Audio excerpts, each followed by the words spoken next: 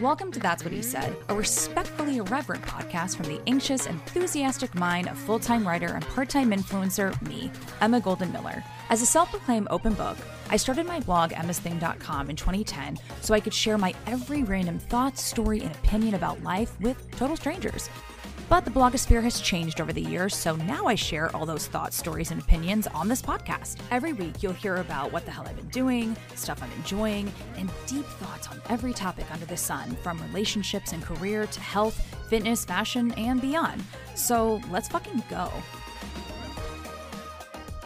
Hey guys, welcome back to the podcast.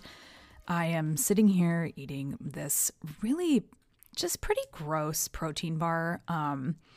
I feel like most protein bars are pretty foul, and I've tried a lot of them. This one is by Quest, which are, I feel like, exceptionally grotesque.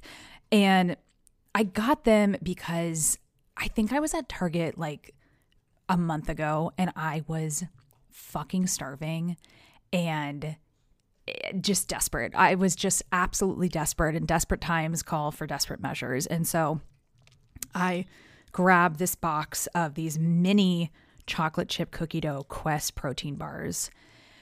And I don't know how I've eaten almost the entire pack over the last month. I mean, like, basically referring back to last week's podcast about, diet and exercise and protein and calories and all the things. I'm trying to put protein first. And so this is a perfect example of just like, I'm not enjoying this at all. I'm literally eating it because I know that it's the better choice for me to do right now in this moment. And when I'm done recording, I'm going to actually have lunch. But anyway, I just needed something to tide me over. Hi, I bet you didn't know I was going to open talking about a fucking protein bar, but here we are. So much great feedback from the episode last week.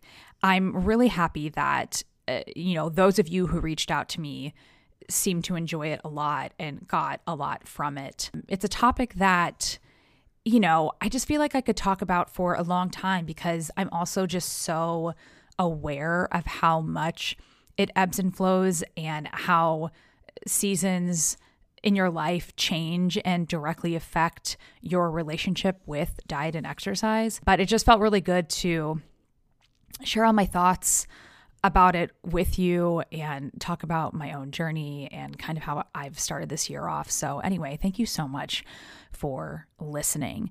Today's focus is actually going to be based around an email that I got from an avid follower and listener of the podcast, all about this de-influencing shit. Not shit. I shouldn't call it shit because like the actual message and point of de-influencing is very strong. But per usual, as with like any good thing in life, there are people who are using it for their own gain and manipulating the actual meaning of the movement. And I just got this like really, really interesting email, and it kind of like fired me up and made me want to speak my truth about everything. So stay tuned for that. But for right now, let's get into what the hell I've been doing. Okay, so still eating this disgusting protein bar. So last week on Wednesday, Zach and I went with my parents to see the Moulin Rouge musical here in Dallas, which I think they're gone now. It's like a traveling show.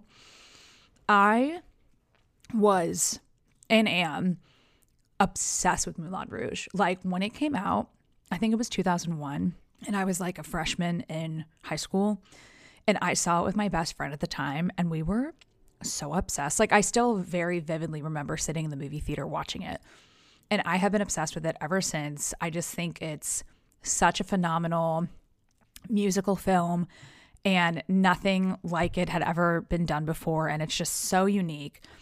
So I didn't know that it had become a Broadway show. And then my mom basically reached out a couple months ago and was like, oh my God, it's coming to Dallas. Would you and Zach want to go? So we went to Fair Park to see the show, and it was absolutely phenomenal. Like, Zach is not well-versed with musicals. I am Jewish, so I am. That's just like a rite of passage with the Jewish culture. Like, you are 99% of Jews that you meet are going to be very well-versed with musicals and obsessed with either all of them or at least a good handful of them. Zach just hasn't really seen a lot. So getting to go with him and watch his reaction to the musical was pretty magical. He was legitimately in awe the entire time, and he just thought it was absolutely incredible. And I don't know how anyone couldn't. Like, the set design was insane. The talent was insane. The guy who plays Christian in this traveling show, which was Ewan McGregor's character in the movie, is so fucking good. Like, I've never been that like blown away by someone's singing voice before. I've never heard anything like it. He is so insanely talented. It's stupid. And what was really cool is that they pretty much followed the plot of the movie script, but they updated a lot of the songs because they're trying to make it more, in the now and present day. And I thought that would really upset me, but they had a ton of mashups and snippets of modern day songs that were just so well done. The one that stands out the most is they did a mashup of Crazy by Gnarls Barkley and Rolling in the Deep by Adele. And it was, I never realized how much those two songs kind of sound similar. So if you're not familiar with the Crazy song, which I'm sure that you are, but it's been a while since it's been like on the radio. That one is, I think I'm crazy. I think I'm crazy. Anyway, that mashup sounded 30,000 times better than what I just did. It was just, the show was just incredible. So if you live in a big city where maybe it's traveling to and you're able to get tickets and go see it, I cannot push you enough to do that. It is a fabulous night at the theater. You will be absolutely blown away. So then on Thursday last week, Amy of Fast and Jackson was in town literally just for one day and one night. And some of you may not already know this, but I know Amy because Whitney and Amy were roommates out of college for like 4 or 5 years. And so that's how I even came to meet Amy like 12, 13 years ago. And Amy and I became really good friends, pretty much right away. And so while Amy was in town, she wanted to see Whitney and the baby.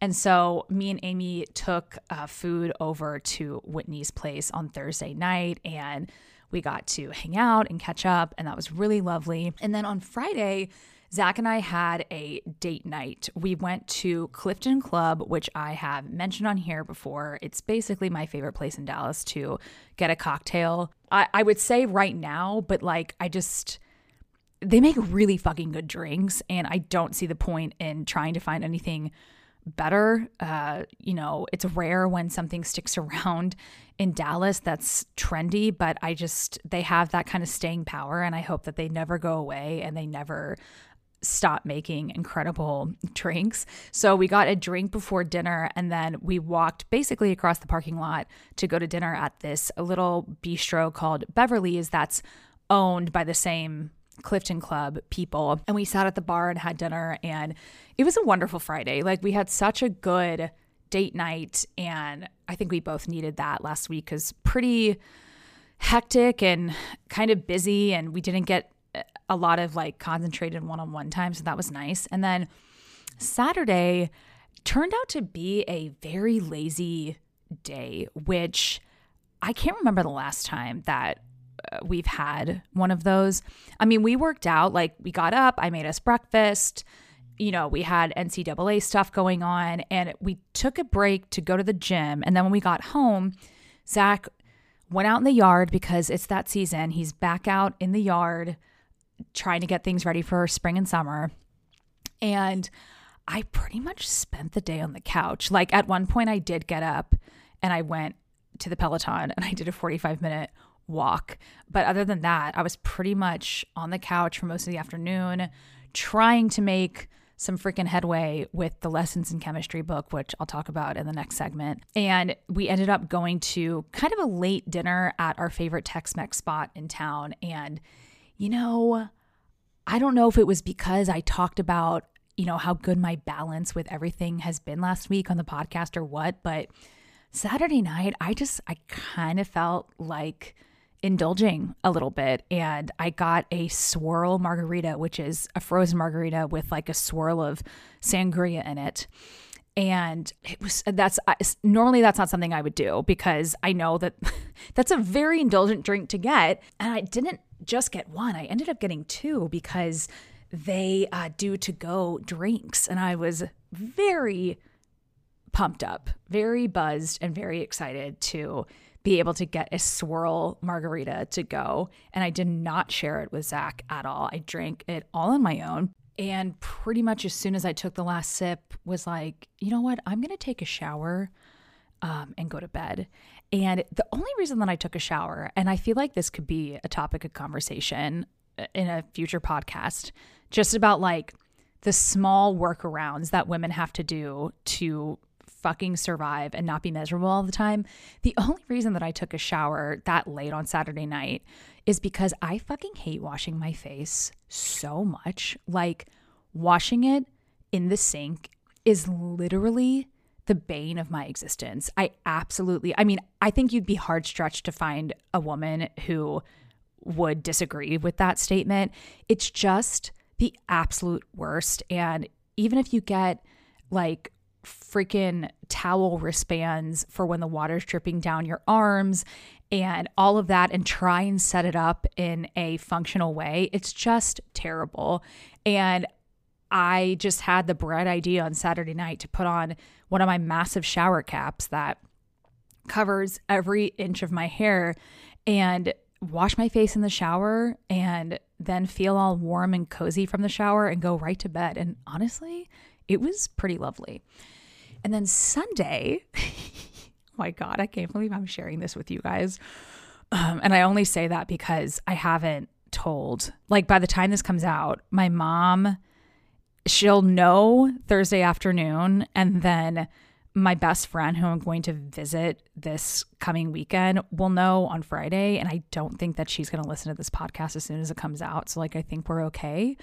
But I got a tattoo. I got a fucking tattoo on Sunday, and I don't clearly I'm still not over the fact that I did that. Just like some quick background about tattoos and the Jewish religion. I feel like probably with any religion, if you're on the Orthodox side of it and you're very pious, there's quote unquote rules about not doing anything to alter your body, whether it's like piercings, tattoos, what have you. And I think especially in Judaism, it's looked down upon to get tattoos because of the Holocaust and how our people had numbers tattooed on them to identify them at concentration camps. However, I saw my therapist back in January, February. It was, I see her pretty consistently, but it was one session where I was really upset about whatever I was upset about and, going on to her, and she explained something to me with this drawing, and the drawing spoke such volumes to me, and it hit me right in the feels. And ever since, I hadn't stopped thinking about the drawing, and I was so obsessed with it that I was drawing it on myself like every few days. And when I met my parents for dinner a couple of weeks ago, I had the drawing on me and my mom was like, what's this about? And I told her like the meaning behind it and was saying, wouldn't it be a cool tattoo? And although my parents have always been vehemently, I don't know how to say that word, against tattoos, both for religious reasons and just like in general, they are also the most unpredictable weirdos in the entire world. And they were like, get it. Literally get it. If that is going to help ground you and help your anxiety and something that you can look at every day to get you in the right headspace, 100% get it.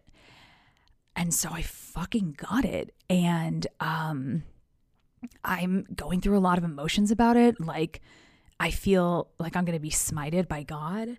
My dad, he was really funny because he was like, yeah, I get it. You know why? Because you're going to be cremated anyway. Like, it doesn't matter. Which also, let me tell you, in the Jewish religion, you're not supposed to get cremated. So, you know, basically, like, we're very reformed Jews. And so with their blessing, I felt very confident. You know, I'm almost 36 years old, but like, was I seeking the approval of my parents to sign off on this tattoo? 100%. And I'm purposely not telling you what it is because I'm still working on the best way to explain it to people. So give me a second on that. But, you know, once this podcast is published, and especially once it's Friday and like I've told all of my friends and my family knows, then you'll probably see it slip into my Instagram stories because I talk with my hands so damn much. But it's on my wrist. Sorry, I should have said that. It's on my left wrist, and it's just a very simple line tattoo. And I'm like looking at it right now. I just can't believe I got it. Oh my God, what the fuck? So that was a really exciting Sunday. And, you know, I had this tattoo. I looked really cute. I loved my outfit. And I refused to go home after the tattoo was done.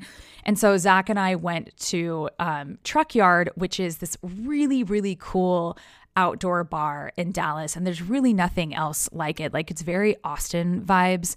And they just did this like whole revamp, and the bathrooms and the bars and everything, like the setup is just a lot better. And I feel like it was their reopening weekend because it was super, super crowded. But we had a blast and had a couple beers and celebrated that I'm like a cool girl with my tat. And that was the weekend. So, okay, let's get into what I've been reading, watching, and listening to. So I sort of mentioned that I was trying to make some headway on the Lessons in Chemistry book that Ellen and I chose for our March book of the month. You guys, I'm just going to be really honest with you. I don't have enough time to finish it in time for the last episode of this month. Plus, I've kind of changed the last episode of this month because I'm going to be interviewing the friend that I'm going to visit this weekend. And we're not going to have space or room for a book chat. So if you are reading Lessons in Chemistry for book of the month, hold your thoughts, and I'm going to try really, really hard to get it finished so we can talk about it at the beginning of April. But I just wanted to put that out there. As for what we watched last week, so we watched a lot of the show called High Maintenance, which it's an old show, and it started out as a web series that was eventually bought and turned into an actual show on HBO. But you can see all of the old web episodes on HBO plus the ones they created for HBO, and they're really short. They're like 6 or 7 minutes, and the premise is literally that the main guy, who you don't know his name, he's just the guy, he is a weed dealer in New York, and it's truly just about all of his customers and the lives that they live, and telling very short stories about just the type of people who smoke weed in New York and how there's so much going on behind the scenes that only he gets to see because he is their weed dealer. And it's usually really weird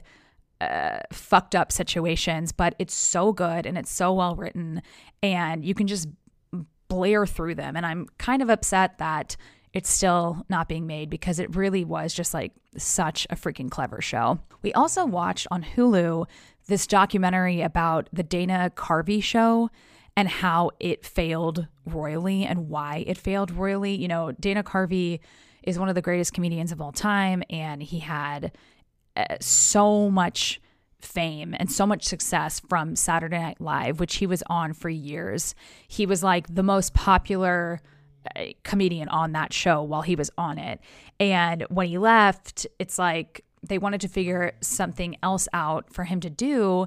And so he got his own basically sketch comedy show, and it literally only lasted 7 episodes and they canceled it. And there are a lot of reasons why. And I don't want to give it all away because if you are a comedy nerd like I am and you're into that sort of stuff, it's definitely worth a watch. My biggest takeaway from it is you guys know how I feel about The Office and you know how I feel about Steve Carell. Like, to me, he is the most likable person in the entire world. He can do no wrong. He's just a gem of a human being. And the Dana Carvey show is where he got his big break. Like, literally just from those 7 episodes, him and Stephen Colbert were both hired to be on the Dana Carvey show. And from there, they got noticed and they went on to be on the Daily Show, and then they went on to do their own things. And anyway, it's a quick watch and it's really funny, and it's, you know, behind the scenes interviews. And if you're into like the entertainment industry and comedy and everything, like I said, it's a really good watch. And then the only other thing that we tried to watch is this new Dance 100 reality contest show on Netflix. So it's hosted by Ally Love, which is one of the more popular bike instructors for Peloton. And I've heard really wonderful things about her, but I've never taken her class because I don't do the bike, but she's hosting it. So that's cool and like a great career move for her. But we put on the first episode and legitimately lasted a minute. Like, we couldn't even get through the intro because it was just, we were so bored right away.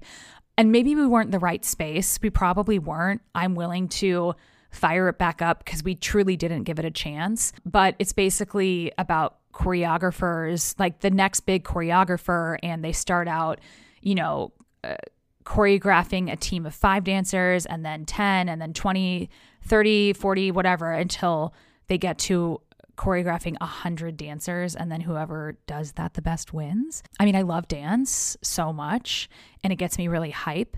So yeah, I mean, I'll probably try again, but it didn't grab us right away.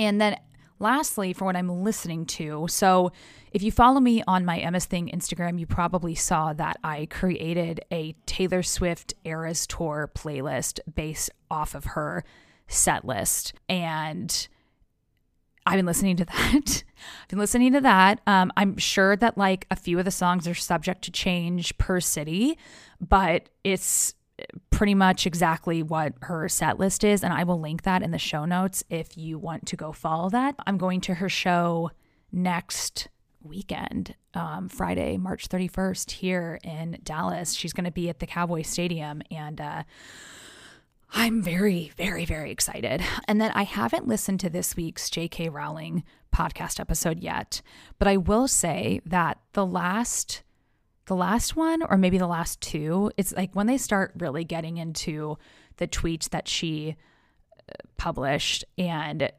her why behind why she did. And, you know,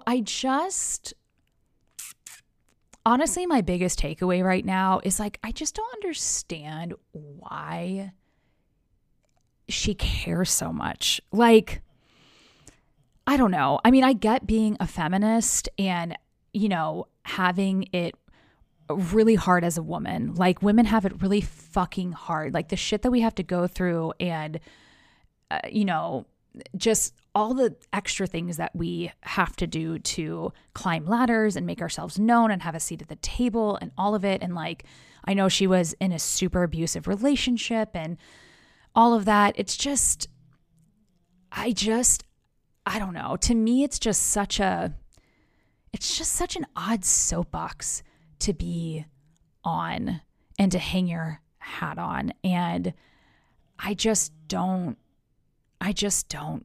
get it. I don't get it. I mean, and again, like, this podcast is not making a case for or against her. It's literally just about the situation. And I think they've done a really, really good job with that, especially like the last episode. They ended it with, it was a trans woman.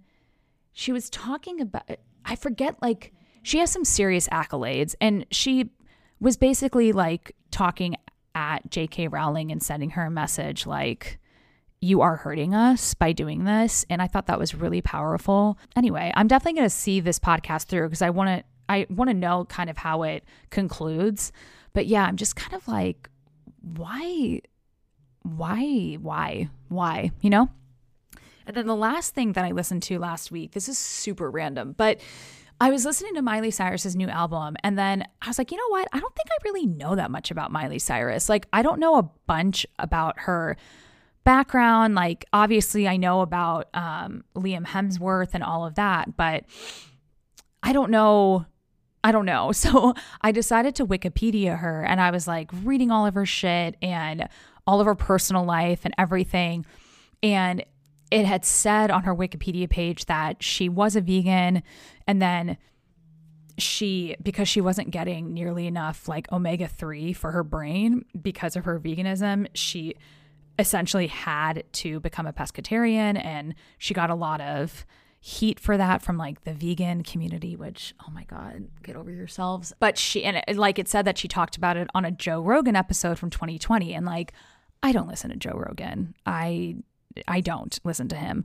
But I was like, ooh, I know how he interviews though. And I know that like these celebrities come on and are so open and say a lot of stuff that they probably wouldn't to anyone else. And so I decided to listen to that episode, and it was 2 hours, but I listened to the entire thing. Y'all, Miley is fucking crazy. She's crazy.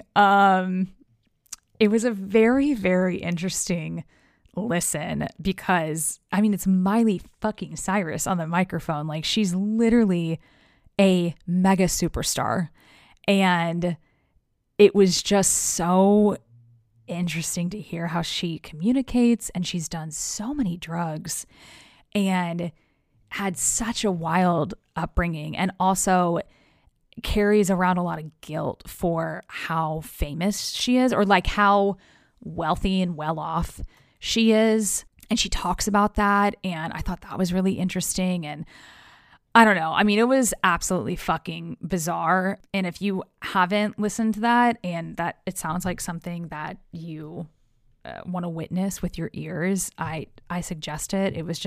It's a wild 2-hour ride, All right, before we get into my de-influencing / influencer rant for today's episode, let's take a short break and listen to the literal only sponsor that I have.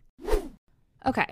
So basically, I had an epiphany within the last few days, and the epiphany is this. I am not an influencer.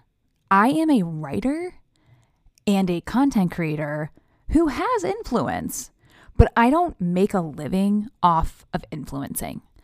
And I am very much wanting to move away from being referred to as an influencer, because it does have an incredibly negative connotation. And especially for me and what I consider a true influencer to be, I want nothing to do with that. So if you are at all, into the influencing world of social media and TikTok and all of it, which, like, honestly, you guys, I barely am. I do not follow influencers. Like, the influencers that I follow are my friends, period. Like, friends in real life. Other than that, I'm not in the habit of following just like a bunch of the same fucking whitewashed cookie cutter influencers. Like, they stand for nothing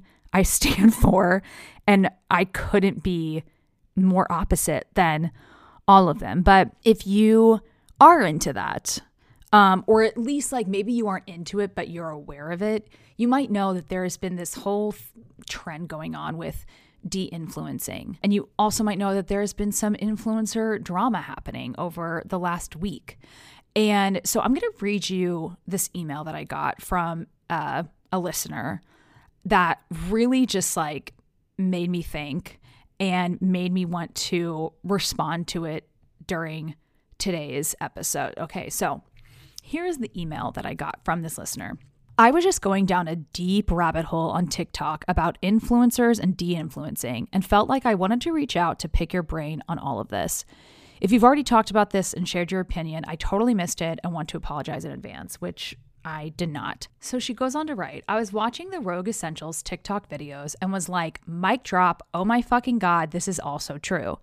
She talks about how she's created a case study about de-influencing and how a very famous influencer, i.e. Dallasite Danny Austin and those alike, are pushing fast fashion, etc. to their followers, aka consumers, when all this craziness is going on in the world, like extreme waste, unfair wage crisis, global warming.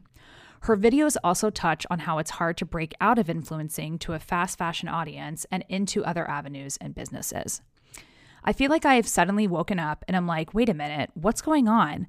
I love seeing these people's family pictures and happy moments, difficult ones too, because it's nice to relate and realize that not everything is rainbows and butterflies. But why are they posting about yet another Amazon find every hour? I don't need that. Who's falling for this? At the end of the day, if you're profiting off sales, it's a marketing tactic. You don't just have a page to connect with people solely. Influencing is their now career and means of profit. For those with millions of followers and constant videos from sunrise to sunset, it seems so exhausting, and I sense an unveiling to the truth behind the scenes to influencing coming. I've listened to Danny Austin's old assistant of 3 years, Cassidy, talk about on her TikTok how awful it was to work for Danny and her husband at the time, and I'm sure that hundreds of other influencer employees are overworked, underpaid, and unjustly treated present day. Meanwhile, influencers are making more funny dance videos and shoving more fast fashion hauls in everyone's face, and people are just eating it up without thinking twice. Is anyone else thinking this but me? I'm in no way saying that Danny Austin herself is a bad person. It's the brand and image of really all quote-unquote influencers that's so interesting to me. The TikTok page that I suggested you watch goes into detail about this. After binging all of these videos, I started reading the comments, and most people were very defensive over said influencer and could not believe that she would ever do anything wrong, though she now has a podcast called De-Influencing. It's scary how followers cannot separate influencers from the brand they have created for themselves and their full-time jobs. I definitely love to follow people and influencers, you included, for inspiration, recommendations, and connection, but I can't tell you the last time I actually bought something from a sponsored post or affiliate link because, one, I'm trying to only spend on necessities. The economy is fucked right now and shit is expensive. Two, I totally understand that influencers are influencing as a means of profit, and I have a concept of marketing and understand what's actually going on, what influencing means. Three, I just turned 30 and don't want to buy a lip product because Hailey fucking Bieber created it. All that to say, I'm not trying to shit on anyone who is making money from influencing. It's honestly a great marketing tool that leads to profit and growth for one's brand, and I support those out there putting themselves in a vulnerable state to do so. I'm just confused as to why so many followers are just aimless drones and believe everything they hear and want whatever their favorite influencers have and are using just because they feel like they have to. And then she says, I absolutely love following you for your personality, humor, recommendations, and daily videos of you and Zach and the dogs. My boyfriend and I have listened to many That's What He Said episodes while making the drive from Denton to Denver, and we love y'all. I trust what you say because I know you're an actual great human being with emotions and compassions for others. Oh, thanks, girl. And I support you in your journey. I just wonder how long this trend of social media influencing, de-influencing, and marketing tactics will be able to sustain this kind of growth, and how long until people call bullshit on the big guys. Thank you for letting me share my thoughts with you. Wishing you all the best. Okay. I'm sorry. I'm laughing because I feel seen, heard. understood. I don't know, but reading that email was a relief for me in a lot of ways. So here are my thoughts. I can't sit here and tell you why these girls have such massive followings, because nothing, and I mean nothing, appeals to me about them. I find them all to be the exact same. Totally unoriginal, cookie cutter, basic, pretty much all just regurgitating the same shit all the time. They stand for nothing I stand for. And because I was pretty up close and personal in the influencer scene while working at Reward Style here in Dallas, where kind of like the influencer shit started, I know how much of it is total fucking bullshit. And it's not all their fault. Like the Danny Austins of the influencing world, I think, had access to social media way too young. Like they were on Instagram in college and creating YouTube channels from their dorm rooms. Do you know what I was doing in college? I'll tell you. I was drinking every night. I was figuring out how to lose my virginity before I graduated. And I was freaking out whether or not if cum that was on your stomach that dripped down to your vagina could impregnate you or not. Okay? Like that's what I was doing in college. The extent of my social media usage in college were literally the OG Facebook statuses that kept things very simple. Like Emma is at the library. Emma is excited for the weekend. But this throng of girls had their brains infiltrated with the opportunity for, let's call it pseudo fame, way too young. So it's like they came out of collegiate life, iPhones ablazing, ready to have their 15 minutes. And then with the launch of Reward Style, which is like the premier affiliate linking platform, and I use it, they realized that they could make money off of shilling goods without even having a blog or a landing page of their own. So they were the start of what I like to call Instagram influencers. Before them is when the OG fashion bloggers really shined. Like my two very good friends, Amy Jackson and Merritt Beck. And they're like basically the only true influencers, fashion influencers that I follow. And these were girls with a true passion for fashion and styling. And they wanted to find a way to share it all online and have this creative space. And then when it became monetizable via affiliate links, that was like the best moment ever for them, because they were true influencers sharing their findings and ideas about something that they were so passionate about with an audience, and then finally getting compensated for it after, working at it for a while. They didn't ride the coattails of their aggressively mediocre and kind of creepy brother or their mom, who literally sold handbag dupes out of her house in Dallas. Like, I went there. My mom found out about this house in Dallas that sold dupe handbags, and I was there. And the mom was so excited when she found out that I too was a blogger, and did I know her daughter, and I should check her out. And I immediately left and checked her out and was like, absolutely fucking not. Let me backtrack a second and say that Reward Style is very, very incredible for fashion, beauty, lifestyle bloggers, all of that. Like, it's amazing that its founder found a way to get monetized for influencing clothing sales, because that's literally why it was created. So, OG bloggers were essentially like glorified shop girls who spent hours with you virtually in store, helping you find a new spring wardrobe, but not getting any commission for it. And Reward Style came in and made that a very real possibility. And it's done a lot of good for a lot of people who use it the right way. But just like with any good thing, others come in and spoil it by using it in the wrong way. And that's where the whole topic of de-influencing has come to life lately. From my POV, I think the first thing that these influencers did was come in and ruin authenticity for what it really means. when Instagram evolved and started offering stories as a more in the moment way to connect, I feel like people immediately took advantage of it. And look, I know that I'm not entirely innocent of that type of shit, but that's not because I'm manipulative or malicious or I had ulterior motives.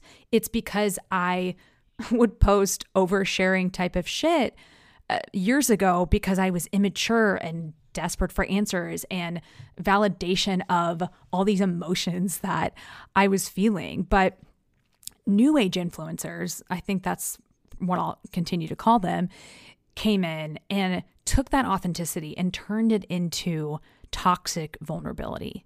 Like, I remember several years ago, right after I went to the house with the Dupe handbags, and said influencer was, I think, at around like 150,000 followers, which, are you kidding? Like, that is so many fucking followers. I would die to have that many people who genuinely liked me. But it wasn't enough for her. And I remember her posting videos crying about her growth and feeling like a failure and freaking out about money and how she couldn't make enough of it with such a small following. And oh my God, like, it's just so ridiculous compared to where she is now. And like, probably a lot of us at the time realized it for what it was, which is that toxic vulnerability, but others saw it as her being real and authentic. And oh my God, her retainer talks are so funny and real. Wow, please. So I think that that's where everything began, is with that toxic vulnerability. And I actually found a really great article about it.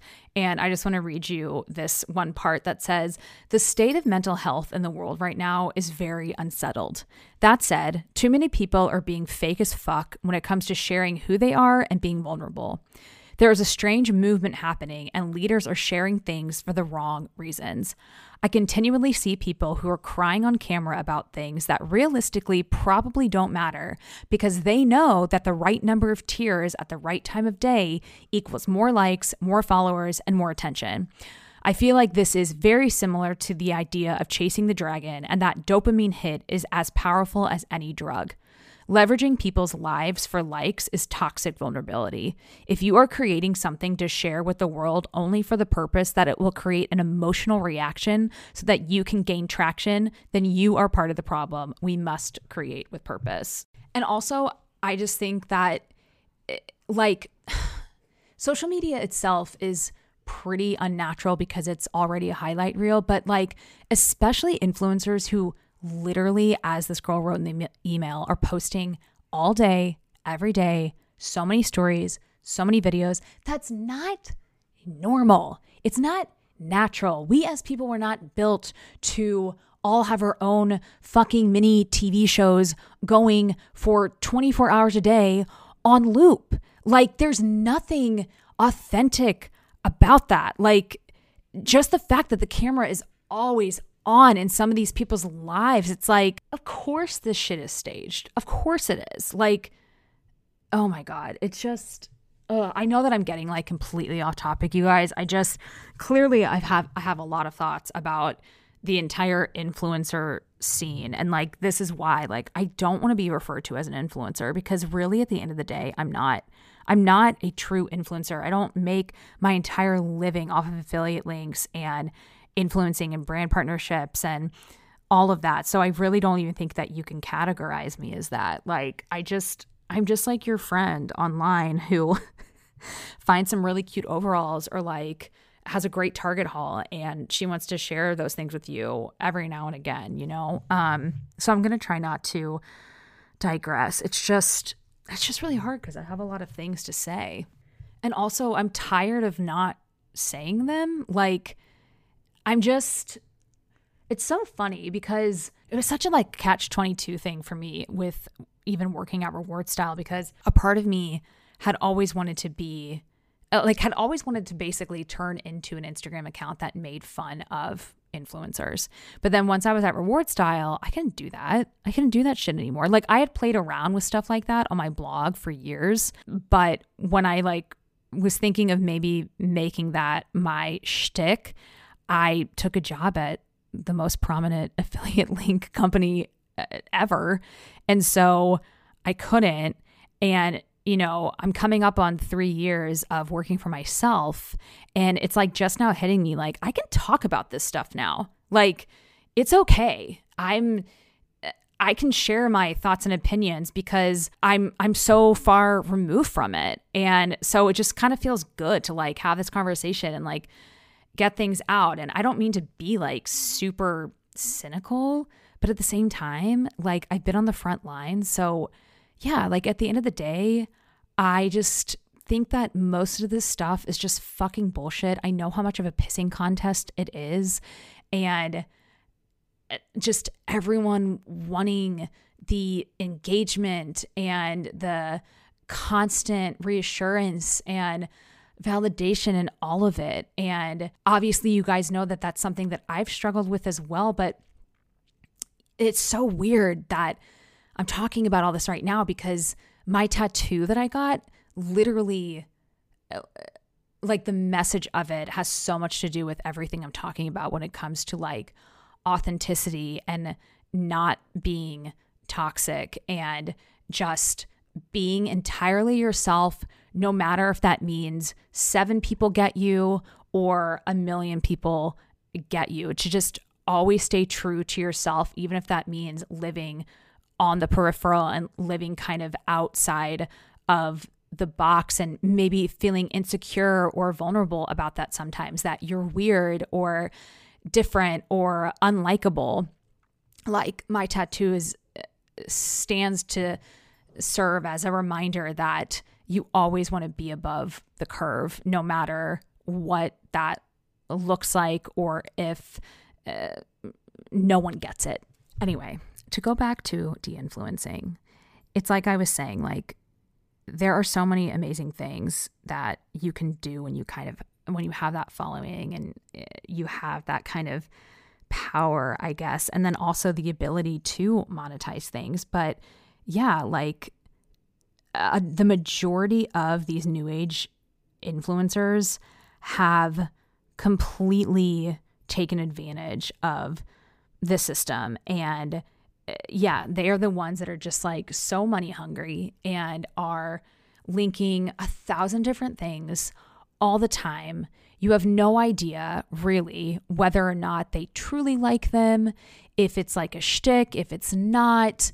They are, you know, they're not so much about like investing in yourself and making smart decisions and buying things that you're going to have for a while. It's just like they just want those commissions. I think that is true for so many of them. And, you know, I can say too that having had a couple of brand partnerships or whatever, like that were short-lived, like all of my one-off things, like it's, and I like fucking hate to say this and I hate to admit it, but like most of it has been bullshit. Like besides like Papa John's and like a few of the things that I've gotten from Somersault that I truly really love, it's like all of the one-off things that I've done in the past, like I don't use those products anymore, you know, like they paid well and I liked the product enough to do, you know, a quick one-off sponsored thing with them. But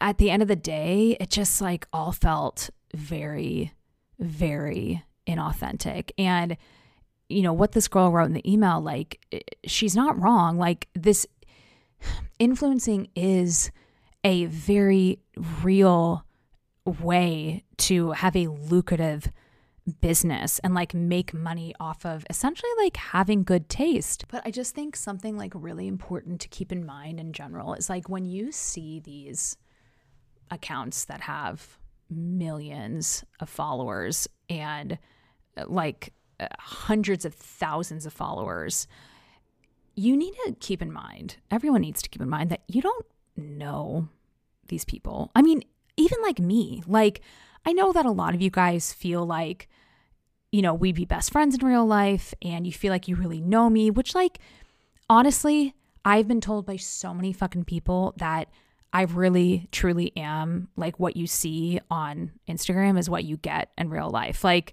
there are no facades. I am who I am, period. I haven't taken on like a online persona by any means. I haven't, decided this is my niche, whatever. I fucked this up last time I said it.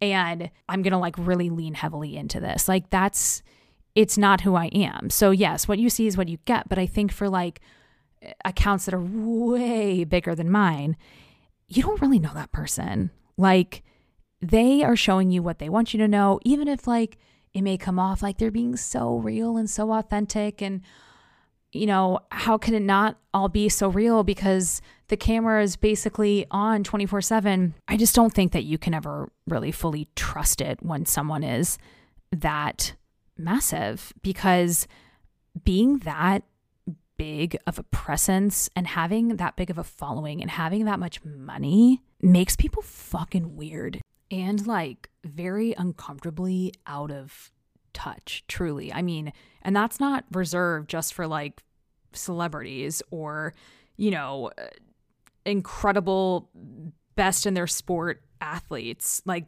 those two groups, yes, are just as fucking weird when it comes to their popularity and fame, but the same goes for really big Instagram accounts. It's just like they're so out of touch, and then you see how many followers they have and people who like go to bat for them, and then you realize that everyone's out of touch and it's just a big fucking mess. To speak to this woman's email that she sent me, the ugly kind of elitist truth is that most people are aimless drones.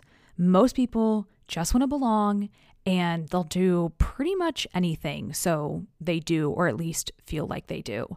They want to stay in a space where it's comfortable, where no envelopes are pushed, where everyone likes the same things and has the same thoughts and ideas, where, they're not challenged, but rather just entertained. It's like this thing that's instilled in so many people to just want to be a part of the popular crowd, or at least adjacent to it. And so they'll adhere however they need so that they're included, to feel like they're in on a big inside joke, but really they don't even know what the joke is.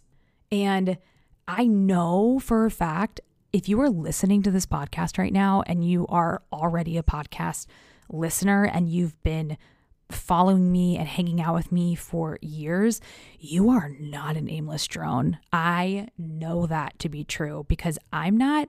I know that to some people, I'm very much an acquired taste. And so that makes you as a listener even more special to me because it means that you truly, really get it. Like, I'm sure that there's pretty much zero crossover between my followers and someone like Danny Austin's followers. Like, I would be absolutely fucking floored if anyone is simultaneously a huge Emma Thing fan and a huge Danny Austin fan. Like, I don't think that's a universe that exists. Those events are the definition of mutually exclusive. I feel like I've been all over the place and haven't really truly answered anything this woman asked me in her email. And that's on me for not like sitting down and writing a script before recording this. I think a script would have been very helpful for this episode, but I'm hoping that you guys are hearing what I'm saying. As someone on the peripheral of the influencing industry, I find 95% of it to be toxic, annoying, and trite as fuck. So I'm all for de-influencing in the right way. Like, don't tell people to get XYZ just because you make 10% commission off of it when you don't actually believe in it. Don't encourage people to lean in so heavily to fast fashion and buy. I don't think that's good for anyone. You know, have some integrity. Be choosier about what you claim to be obsessed with. And also, while we're at it, let's come up with a new word for obsessed. And definitely not by any means, under any circumstances, do not make de-influencing about you. Don't view it as another brand opportunity. Don't use it as a podcast name and try and trademark the term for your own business gains and end up bastardizing a movement that some people have worked really hard to create and you've clearly misunderstood. All right, guys, I feel like I'm so in the weeds on this topic and have no idea what the fuck I just said for the last however many minutes. So I'm going to sign off for the week. But be sure to tune in next week, because next week I'm going to have my friend on who decided very late into her career that she wanted to completely shift gears career-wise and went back to school so she could do that. And I love her story, and I think that a lot of you will probably find it incredibly inspiring and just really awesome to hear of someone doing that in their mid-30s. It's going to be a good one, but until then, have a great weekend and have a great life until next week. Bye.